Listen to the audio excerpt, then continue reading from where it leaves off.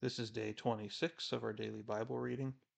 We will be going through Numbers chapters 9 through 13 today. Lord Heavenly Father, you are our leader. You are sovereign over your creation. You know everything that is happening to us. You know everything that it will happen in our past, present, and future. You know all things, and you are present in all things. We thank you, Lord, for being a powerful God that cares for us so much. Please lead us in your scripture today, that we may learn from it and we may apply it to our lives today. Please bless this time. In Jesus' name, amen.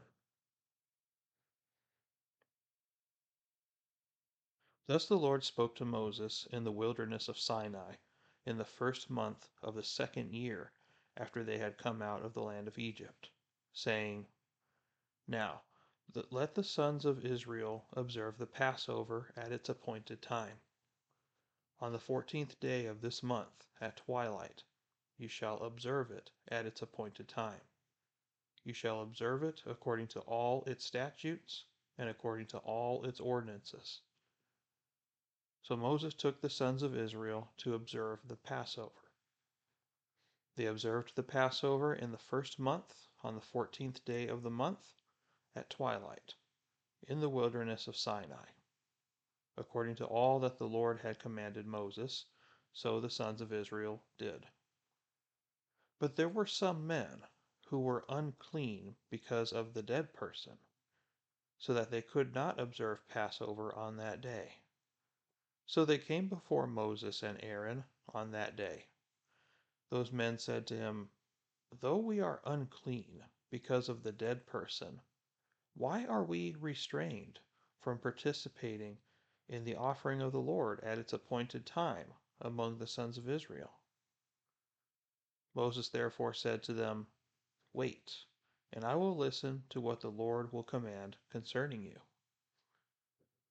Then the Lord spoke to Moses, saying, Speak to the sons of Israel, saying, If any of you or of your generations becomes unclean because of a dead person, or is on a distant journey, he may, however, observe the Passover to the Lord.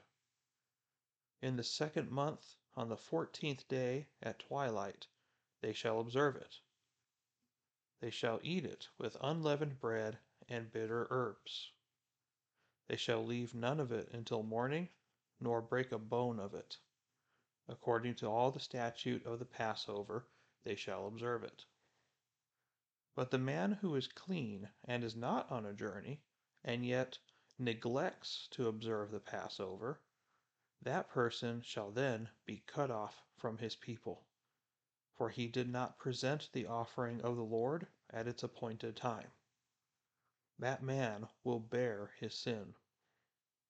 If an alien sojourns among you and observes the Passover to the Lord, according to the statute of the Passover, and according to its ordinance, so he shall do. You shall have one statute, both for the alien and for the native of the land. Now on the day that the tabernacle was erected, the cloud covered the tabernacle, the tent of the testimony, and in the evening it was like the appearance of fire over the tabernacle until morning. So it was continuously. The cloud would cover it by day, and the appearance of fire by night. Whenever the cloud was lifted from over the tent, afterward the sons of Israel would then set out. And in the place where the cloud settled down, there the sons of Israel would camp. At the command of the Lord, the sons of Israel would set out, and at the command of the Lord they would camp. As long as the cloud settled over the tabernacle, they remained camped. Even when the cloud lingered over the tabernacle for many days, the sons of Israel would keep the Lord's charge and not set out. If sometimes the cloud remained a few days over the tabernacle, according to the command of the Lord, they remained camped. Then, according to the command of the Lord, they set out. If sometimes the cloud remained from evening until morning, when the cloud was lifted in the morning, they would move out. Or if it remained in the daytime and at night, whenever the cloud was lifted, they would set out. Whether it was 2 days, or a month, or a year that the cloud lingered over the tabernacle, staying above it, the sons of Israel remained camped, and did not set out. But when it was lifted, they did set out. At the command of the Lord they camped, and at the command of the Lord they set out. They kept the Lord's charge, according to the command of the Lord through Moses. The Lord spoke further to Moses, saying, Make yourself 2 trumpets of silver, of hammered work, you shall make them, and you shall use them for summoning the congregation and for having the camps set out. When both are blown, all the congregation shall gather themselves to you at the doorway of the tent of meeting. Yet if only one is blown, then the leaders, the heads of the divisions of Israel, shall assemble before you. But when you blow an alarm, the camps that are pitched on the east side shall set out. When you blow an alarm the second time, the camps that are pitched on the south side shall set out. An alarm is to be blown for them to set out. When convening the assembly, however, you shall blow without sounding an alarm. The priestly sons of Aaron, moreover, shall blow the trumpets, and this shall be for you a perpetual statute throughout your generations. When you go to war in your land against the adversary who attacks you, then you shall sound an alarm with the trumpets, that you may be remembered before the Lord your God, and be saved from your enemies. Also in the day of your gladness, and in your appointed feasts, and on the first days of the months, you shall blow the trumpets over your burnt offerings, and over the sacrifices of your peace offerings, and they shall be as a reminder of you before your God. I am the Lord your God. Now in the second year, in the second month, on the 20th of the month, the cloud was lifted from over the tabernacle of the testimony. And the sons of Israel set out on their journeys from the wilderness of Sinai. Then the cloud settled down in the wilderness of Paran. So they moved out for the first time according to the commandment of the Lord through Moses. The standard of the camp of the sons of Judah, according to their armies, set out first, with Nahshon the son of Amminadab over its army, and Nethanel the son of Zuar over the tribal army of the sons of Issachar, and Eliab the son of Helon over the tribal armies of the sons of Zebulun. Then the tabernacle was taken down, and the sons of Gershon and the sons of Merari, who were carrying the tabernacle, set out. Next the standard of the camp of Reuben, according to their armies, set out with Elizur the son of Shadur over its army, and Shelumiel the son of Zurishaddai over the tribal army of the sons of Simeon, and Eliasaph the son of Deuel was over the tribal army of the sons of Gad. Then the Kohathites set out, carrying the holy objects, and the tabernacle was set up before their arrival. Next the standard of the camp of the sons of Ephraim, according to their armies, was set out, with Elishama the son of Ammihud over its army, and Gamaliel the son of Pedahzur over the tribal army of the sons of Manasseh, and Abidan the son of Gideoni over the tribal army of the sons of Benjamin.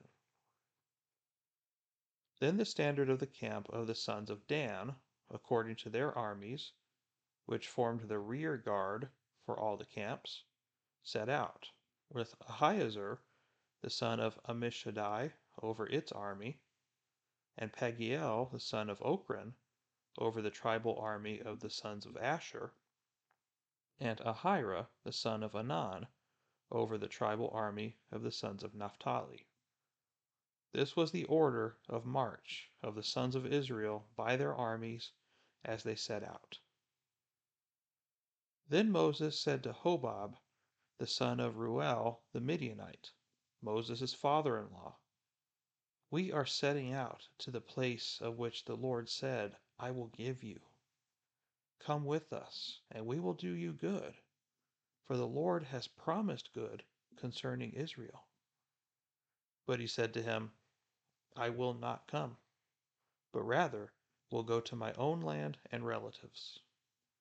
Then he said, "Please do not leave us, inasmuch as you know where we should camp in the wilderness, and you will be as eyes for us. So it will be if you go with us, that whatever good the Lord does for us, we will do good to you." Thus they set out from the mount of the Lord 3 days' journey, with the ark of the covenant of the Lord journeying in front of them for the 3 days, to seek out a resting place for them. The cloud of the Lord was over them by day when they set out from the camp. Then it came about when the ark set out that Moses said, "Rise up, O Lord, and let your armies be scattered, and let those who hate you flee before you." When it came to rest, he said, "Return, O Lord, to the myriad thousands of Israel." Now, the people became like those who complain of adversity in the hearing of the Lord. And when the Lord heard it, his anger was kindled, and the fire of the Lord burned among them and consumed some of the outskirts of the camp. The people therefore cried out to Moses, and Moses prayed to the Lord, and the fire died out. So the name of that place was called Taberah, because the fire of the Lord burned among them. The rabble who were among them had greedy desires, and also the sons of Israel wept again, and said, "Who will give us meat to eat? We remember the fish which we used to eat free in Egypt, the cucumbers, and the melons, and the leeks, and the onions, and the garlic. But now our appetite is gone. There is nothing at all to look at except this manna." Now the manna was like coriander seed, and its appearance like that of bdellium. The people would go about and gather it, and grind it between two millstones, or beat it in the mortar, and boil it in a pot, and make cakes with it. And its taste was as the taste of cakes baked with oil. When the dew fell on the camp at night, the manna would fall with it. Now Moses heard the people weeping throughout their families, each man at the doorway of his tent. And the anger of the Lord was kindled greatly, and Moses was displeased. So Moses said to the Lord, "Why have you been so hard on your servant? And why have I not found favor in your sight, that you have laid the burden of all this people on me? Was it I who conceived all this people? Was it I who brought them forth, that you should say to me, 'Carry them in your bosom as a nurse carries a nursing infant, to the land which you swore to their fathers'? Where am I to get meat to give to all these people? For they weep before me, saying, 'Give us meat that we may eat.' I alone am not able to carry all this people, because it is too burdensome for me. So if you are going to deal thus with me, please kill me at once, if I have found favor in your sight, and do not let me see my wretchedness." The Lord therefore said to Moses, Gather for me 70 men from the elders of Israel, whom you know to be the elders of the people and their officers, and bring them to the tent of meeting, and let them take their stand there with you. Then I will come down and speak with you there, and I will take of the Spirit who is upon you, and will put him upon them, and they shall bear the burden of the people with you, so that you will not bear it all alone. Say to the people, Consecrate yourselves for tomorrow, and you shall eat meat, for you have wept to the ears of the Lord, saying, Oh, that someone would give us meat to eat, for we were well off in Egypt. Therefore the Lord will give you meat, and you shall eat. You shall eat not 1 day, not 2 days, nor 5 days, nor 10 days, nor 20 days, but a whole month, until it comes out of your nostrils and becomes loathsome to you, because you have rejected the Lord who is among you, and have wept before him, saying, Why did we ever leave Egypt? But Moses said, The people among whom I am are 600,000 on foot. Yet you have said, I will give them meat, so that they may eat for a whole month. Should flocks and herds be slaughtered for them, to be sufficient for them? Or should all the fish of the sea be gathered together for them, to be sufficient for them? The Lord said to Moses, Is the Lord's power limited? Now you shall see whether my word will come true to you or not. So Moses went out and told the people the words of the Lord. Also he gathered 70 men of the elders of the people, and sanctioned them around the tent. Then the Lord came down in the cloud and spoke to him, and he took of the Spirit who was upon him, and placed him upon the 70 elders. And when the Spirit rested upon them, they prophesied, but they did not do it again. But 2 men had remained in the camp. The name of one was Eldad, and the name of the other Medad. And the Spirit rested upon them. Now they were among those who had been registered, but had not gone out to the tent. And they prophesied in the camp. So a young man ran and told Moses, and said, Eldad and Medad are prophesying in the camp. Then Joshua the son of Nun, the attendant of Moses from his youth, said, Moses, my lord, restrain them. But Moses said to him, Are you jealous for my sake? Would that all the people of the Lord were prophets, that the Lord would put his Spirit upon them. Then Moses returned to the camp, both he and the elders of Israel.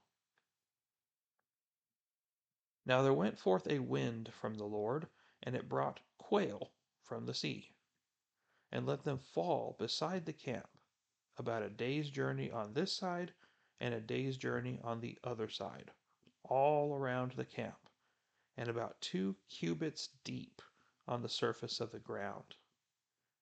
The people spent all day and all night, and all the next day, and gathered the quail. He who gathered least gathered 10 homers.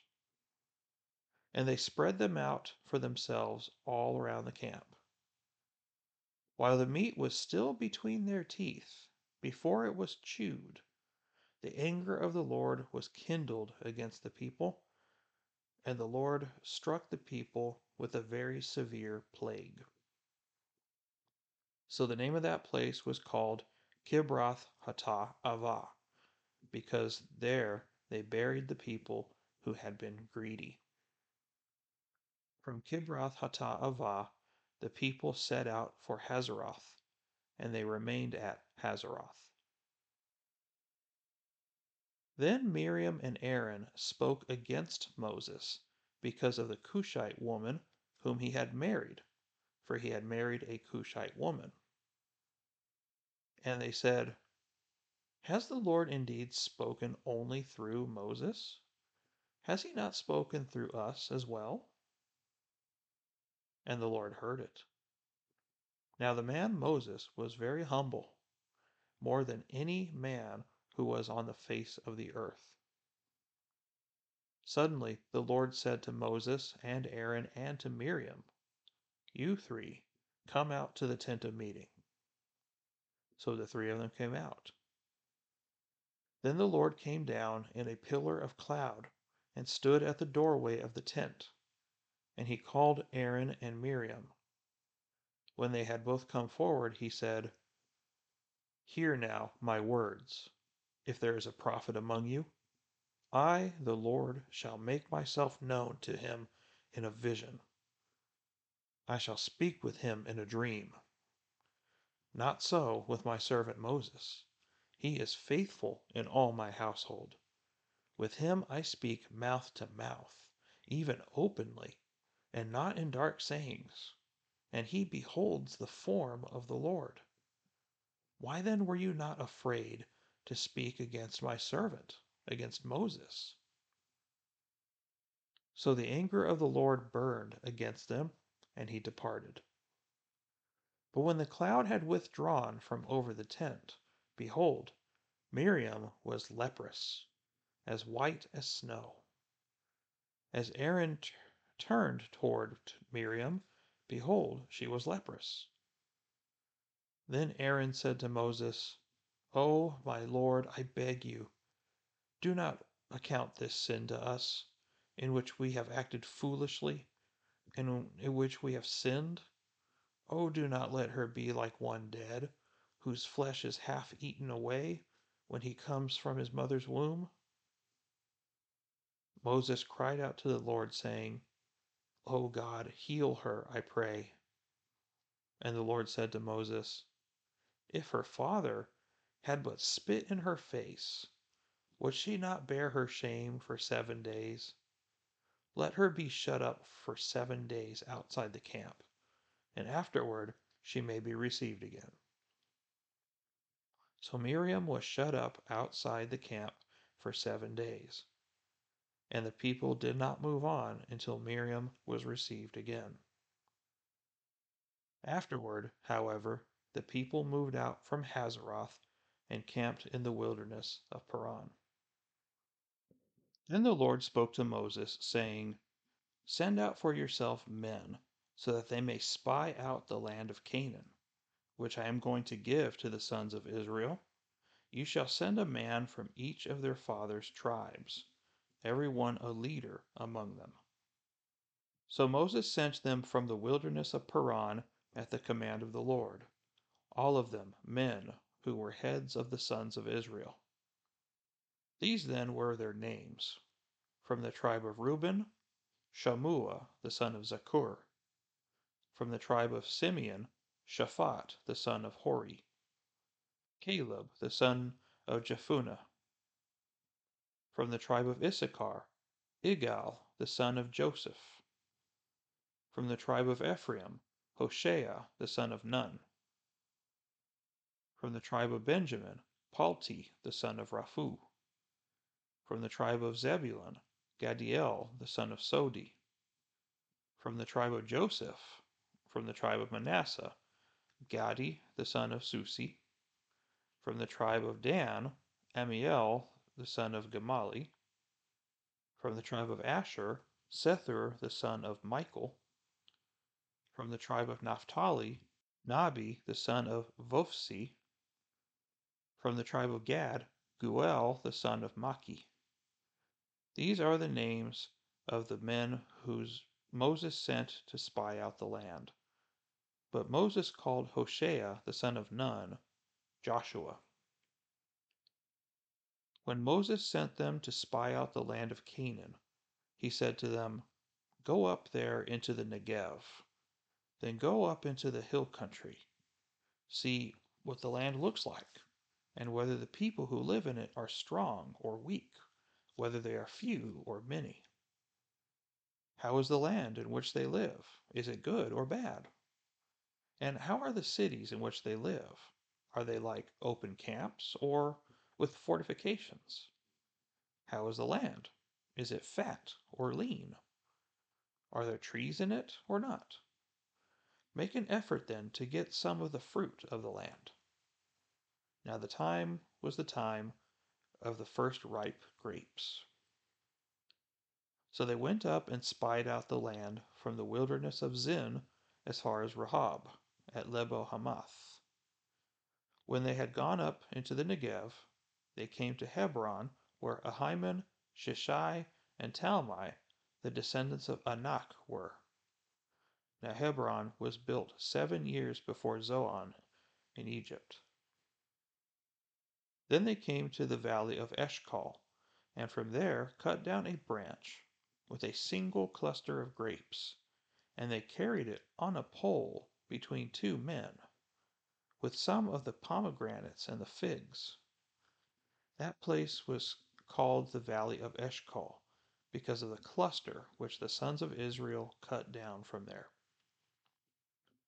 When they returned from spying out the land at the end of 40 days, they proceeded to come to Moses and Aaron and to all the congregation of the sons of Israel in the wilderness of Paran, at Kadesh. And they brought back word to them and to all the congregation, and showed them the fruit of the land. Thus they told him and said, We went into the land where you sent us, and it certainly does flow with milk and honey, and this is its fruit. Nevertheless, the people who live in the land are strong, and the cities are fortified and very large. And moreover, we saw the descendants of Anak there. Amalek is living in the land of the Negev, and the Hittites and the Jebusites and the Amorites are living in the hill country, and the Canaanites are living by the sea and by the side of the Jordan. Then Caleb quieted the people before Moses and said, We should by all means go up and take possession of it, for we will surely overcome it. But the men who had gone up with him said, We are not able to go up against the people, for they are too strong for us. So they gave out to the sons of Israel a bad report of the land which they had spied, saying, The land through which we have gone in, spying it out, is a land that devours its inhabitants, and all the people whom we saw in it are men of great size. There also we saw the Nephilim, the sons of Anak, are part of the Nephilim, and we became like grasshoppers in our own sight, and so we were in their sight. I don't know about you, but I really enjoyed today's reading. There's some really good conversation and really good events that happened here. So in chapter 9, we see that the first Passover in the wilderness has taken place, and that marks that they have been out there at Sinai for almost a full year at the foot of that mountain. So it's interesting that they stayed in that one place for so long. And then you see at the second half of the chapter, after the Passover, that they were led by God. Whenever God led them, they moved. If the cloud went up, they went up. When the cloud stayed, they stayed. And they kept watch on the Lord. And that is definitely language that applies to us. The Lord should be who leads us into all things.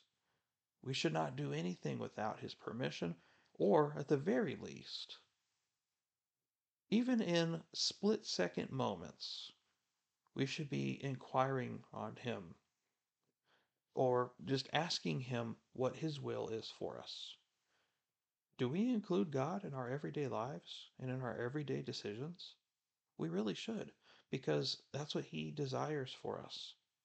And that is a sign of spiritual maturity, that the Lord is actively involved in your life because you let him in.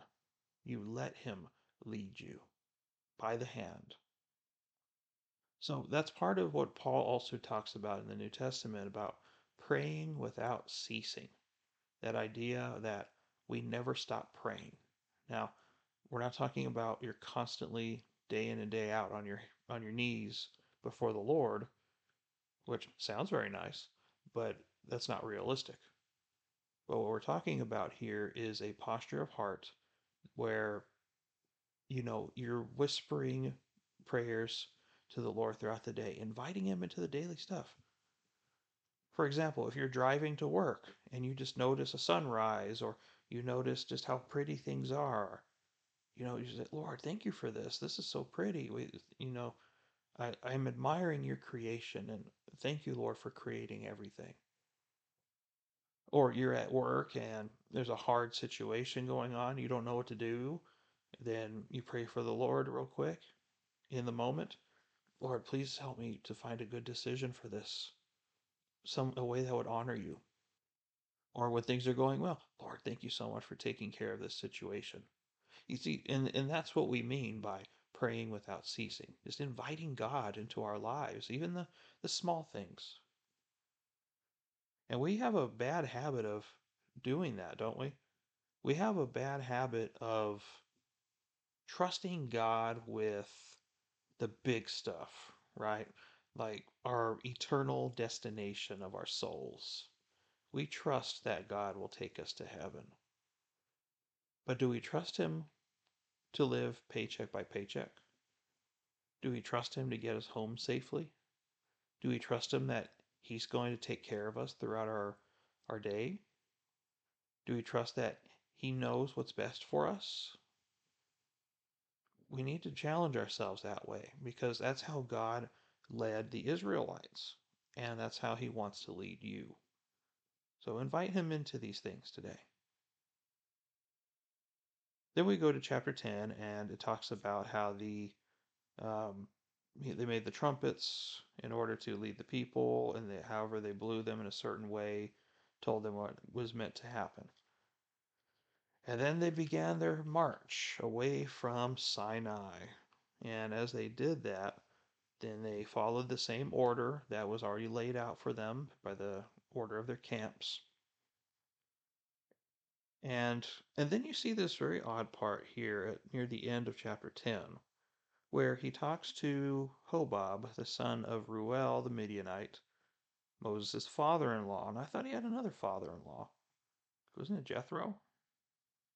So that was a little confusing, but also apparently Hobab was his brother-in-law because Ruel the Midianite is Moses' father-in-law. So Hobab is not his father-in-law; it is his brother-in-law.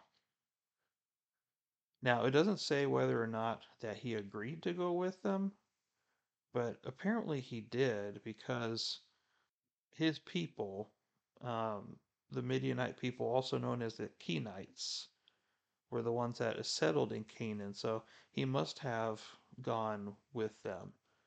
You'll see here in a minute that some of the stuff that Moses' father-in-law had taught him about, you know, using governors and leaders within the people seemed to not be happening again. So we'll see what happens there. So in chapter 11, more complaining. And this is exactly what we talked about a few weeks ago. Remember the things of Egypt, longing for the things of Egypt. The Israelites are a redeemed people. They're saved from the oppression of Egypt. And yet, in their frustrations, in their hardships, they remembered the things of Egypt. Who will give us meat to eat? We remember the fish that we ate freely in Egypt. Really? That's exactly how you ate fish, freely? As you were getting whipped in the back by a taskmaster? Oh, and the cucumbers and the melons and the leeks and the onions and the garlic and we have nothing at all to look at except this manna, this stinking manna. They craved all this food, which, I mean, I can understand to some degree that they miss certain foods, okay. But then they were talking bad about the manna. And do you remember how it was described? Because it has it described here. It says that it was the taste of coriander and that it had the taste of cakes baked with oil. That's a good thing. And yet they were so ungrateful. God made it rain manna on the ground every morning without fail to provide for these people, and they are just complaining about heavenly bread that tasted amazing. So obviously, the Lord was very angry with them because he's like, you guys, like, I do everything for you. I'm leading you by the hand. I'm giving you food. I'm giving you everything you need, and it's still not enough for you. So then they continue to cry and complain, and then Moses was getting upset.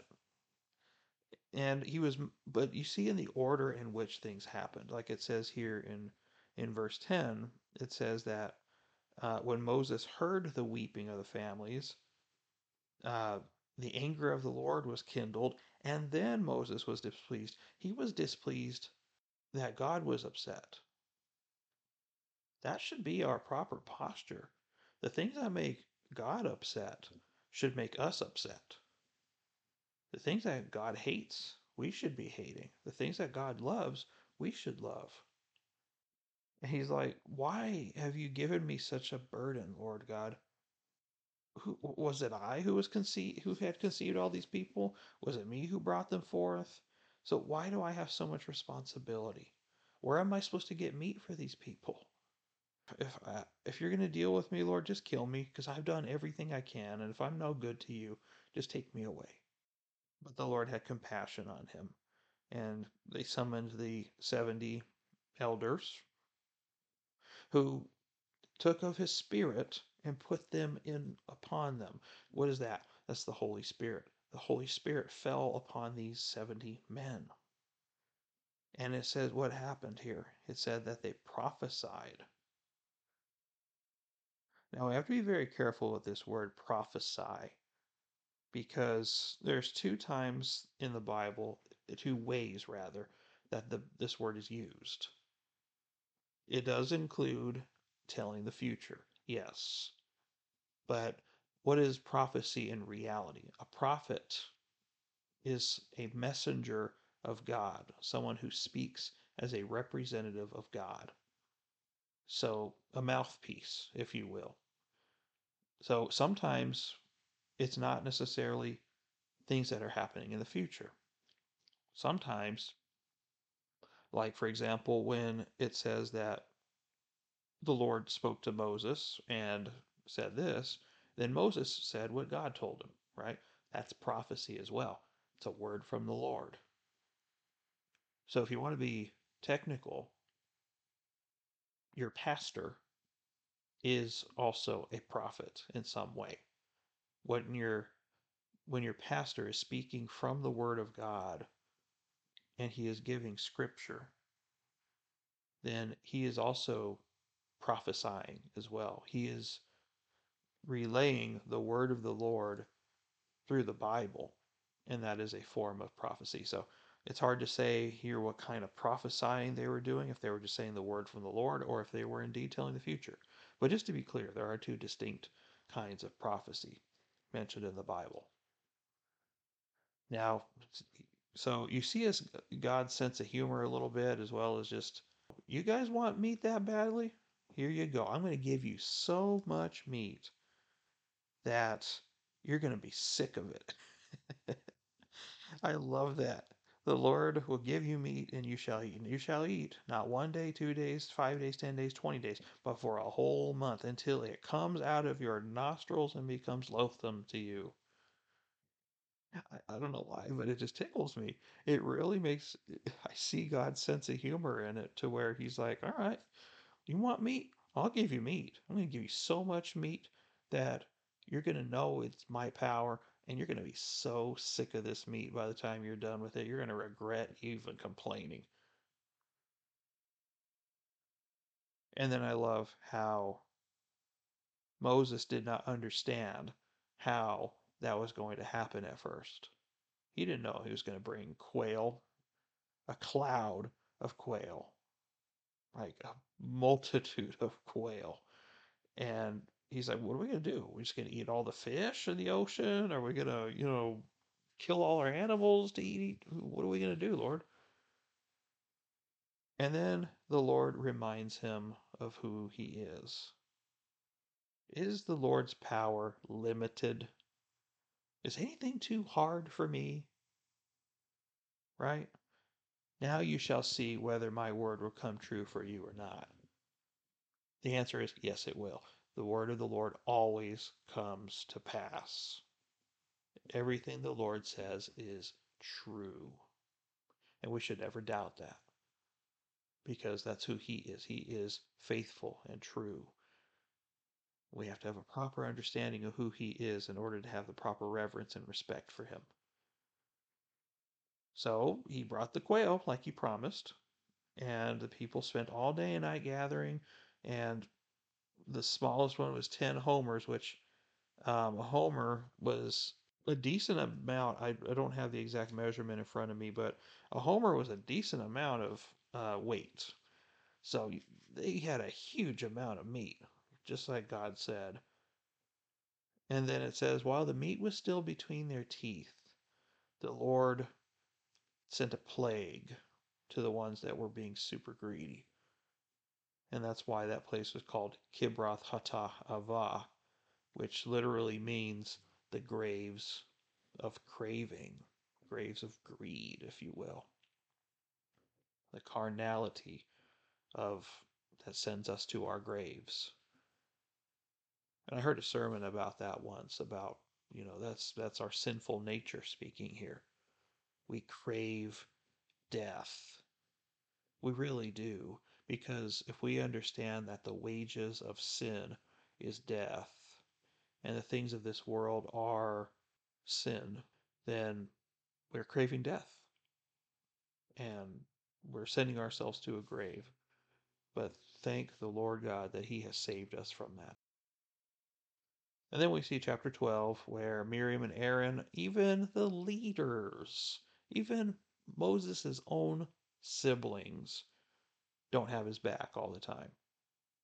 And this is showing that Moses and Aaron are complaining about Moses' wife not being an Israelite herself because of, remember, he ran away from Egypt and he married Zipporah. They were just jealous. The Lord defended Moses. And it said that now Moses was very humble, more than any man who was on the face of the earth. And that's a beautiful thing to see because that shows Moses' proper attitude in the service of God. You should not be someone who is arrogant nor someone who is proud because that is obviously not a healthy sign. But Moses was humble in what he did. He had reached his full potential and led these people with a sacrificial servant heart. And that is what we need to be as well. And he's like, then he tells Aaron and Miriam in front of Moses that, hear my words if there's a prophet among you, because I will speak in dreams, I will speak in visions to your normal people, but I don't do that with Moses. Moses and I are so close, and he is so faithful to me that I speak to him openly, mouth to mouth, face to face, and he beholds the form of the Lord. I don't use riddles with him. I don't use, parables with him. I don't do any of that. I just speak plainly to Moses and he obeys me. And yet you guys are complaining and jealous of him. But look at the attitude, Aaron. Look at your attitude, Miriam. He's humble. He has submitted his will to me, and you have not.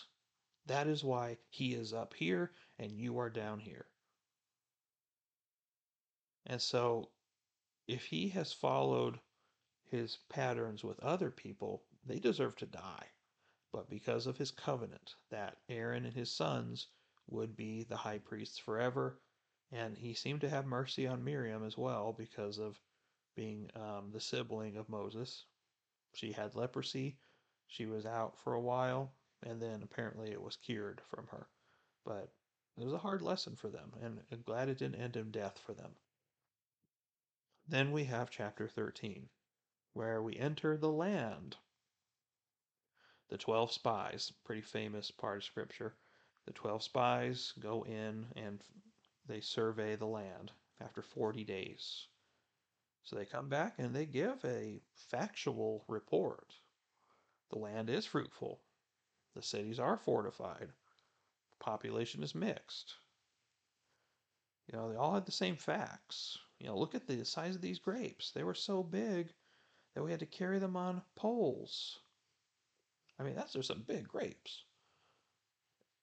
And even today, that area, according to my study Bible, Eshcol, is still well known for its grapes. So that abundance is still there in that area. But we know that those two men out of the 12, Caleb and Joshua, were trusting the Lord, and the other ones did not. Because look at how they responded here. Chapter 13, beginning verse 30. Caleb quieted the people before Moses and said, "We should by all means go up and take it. We will surely overcome it," because they had faith. That was the one thing those other guys did not. They did not have faith in God. And we're going to see in the chapters to come that this report from the spies is pivotal to the nation. This is what decided whether the Lord was going to have them wander in the wilderness for 40 years or not. And they failed. Caleb and Joshua, you're going to see it later, that the only old men that go into the land of Canaan are Caleb and Joshua, the only faithful ones. All the other older men are going to die before they enter the land. So all this generation that is complaining and not having faith in the Lord is going to die, and you're going to see him proclaim this the next time. But what else were they afraid of besides just, the fortified cities? They're saying that they were the sons of Anak and the Nephilim. Those sound familiar, don't they? At least the Nephilim. The Nephilim, you do go back to the book of Genesis and you talk about before the flood. You had the giants, the men of renown, the warriors of old. These were giant men. And this is not a myth. Giant men were real back then. And I mean, we have found fossils of skeletons that were 9, 10 feet tall. This is not an uncommon thing at this time of civilization. I don't think they exist today, to my knowledge, and they have not for some time, but there was a period of time where there were giant men. And those were called the sons of Anak, or the Anakim, which we'll see later. But the Nephilim are also mentioned in here. And if we recall, the Nephilim are the hybrid between angels and human beings. And I still don't understand how angels are able to reproduce, but somehow they are with humans. But somehow that genetic makeup is carried on through Noah. Noah may have been a giant himself, for all we know. that genetic line continues to carry throughout the generations after Noah. So that's why we have Nephilim. So very interesting, though. We are like grasshoppers compared to them. They're huge and they're powerful. We are just puny weaklings. They have a lot to learn, and things are going to get real heated tomorrow at the very in chapter 14. So look forward to what the Lord is going to listen to and how the Lord is going to respond to it, which will certainly be a lesson for us. Do not put the Lord to the test. Do not challenge him. He knows exactly what he's doing. He asks us to simply have faith in him. But that's it for today. I'm Ryan. Thank you for listening, and we will see you tomorrow. Take care, and God bless you.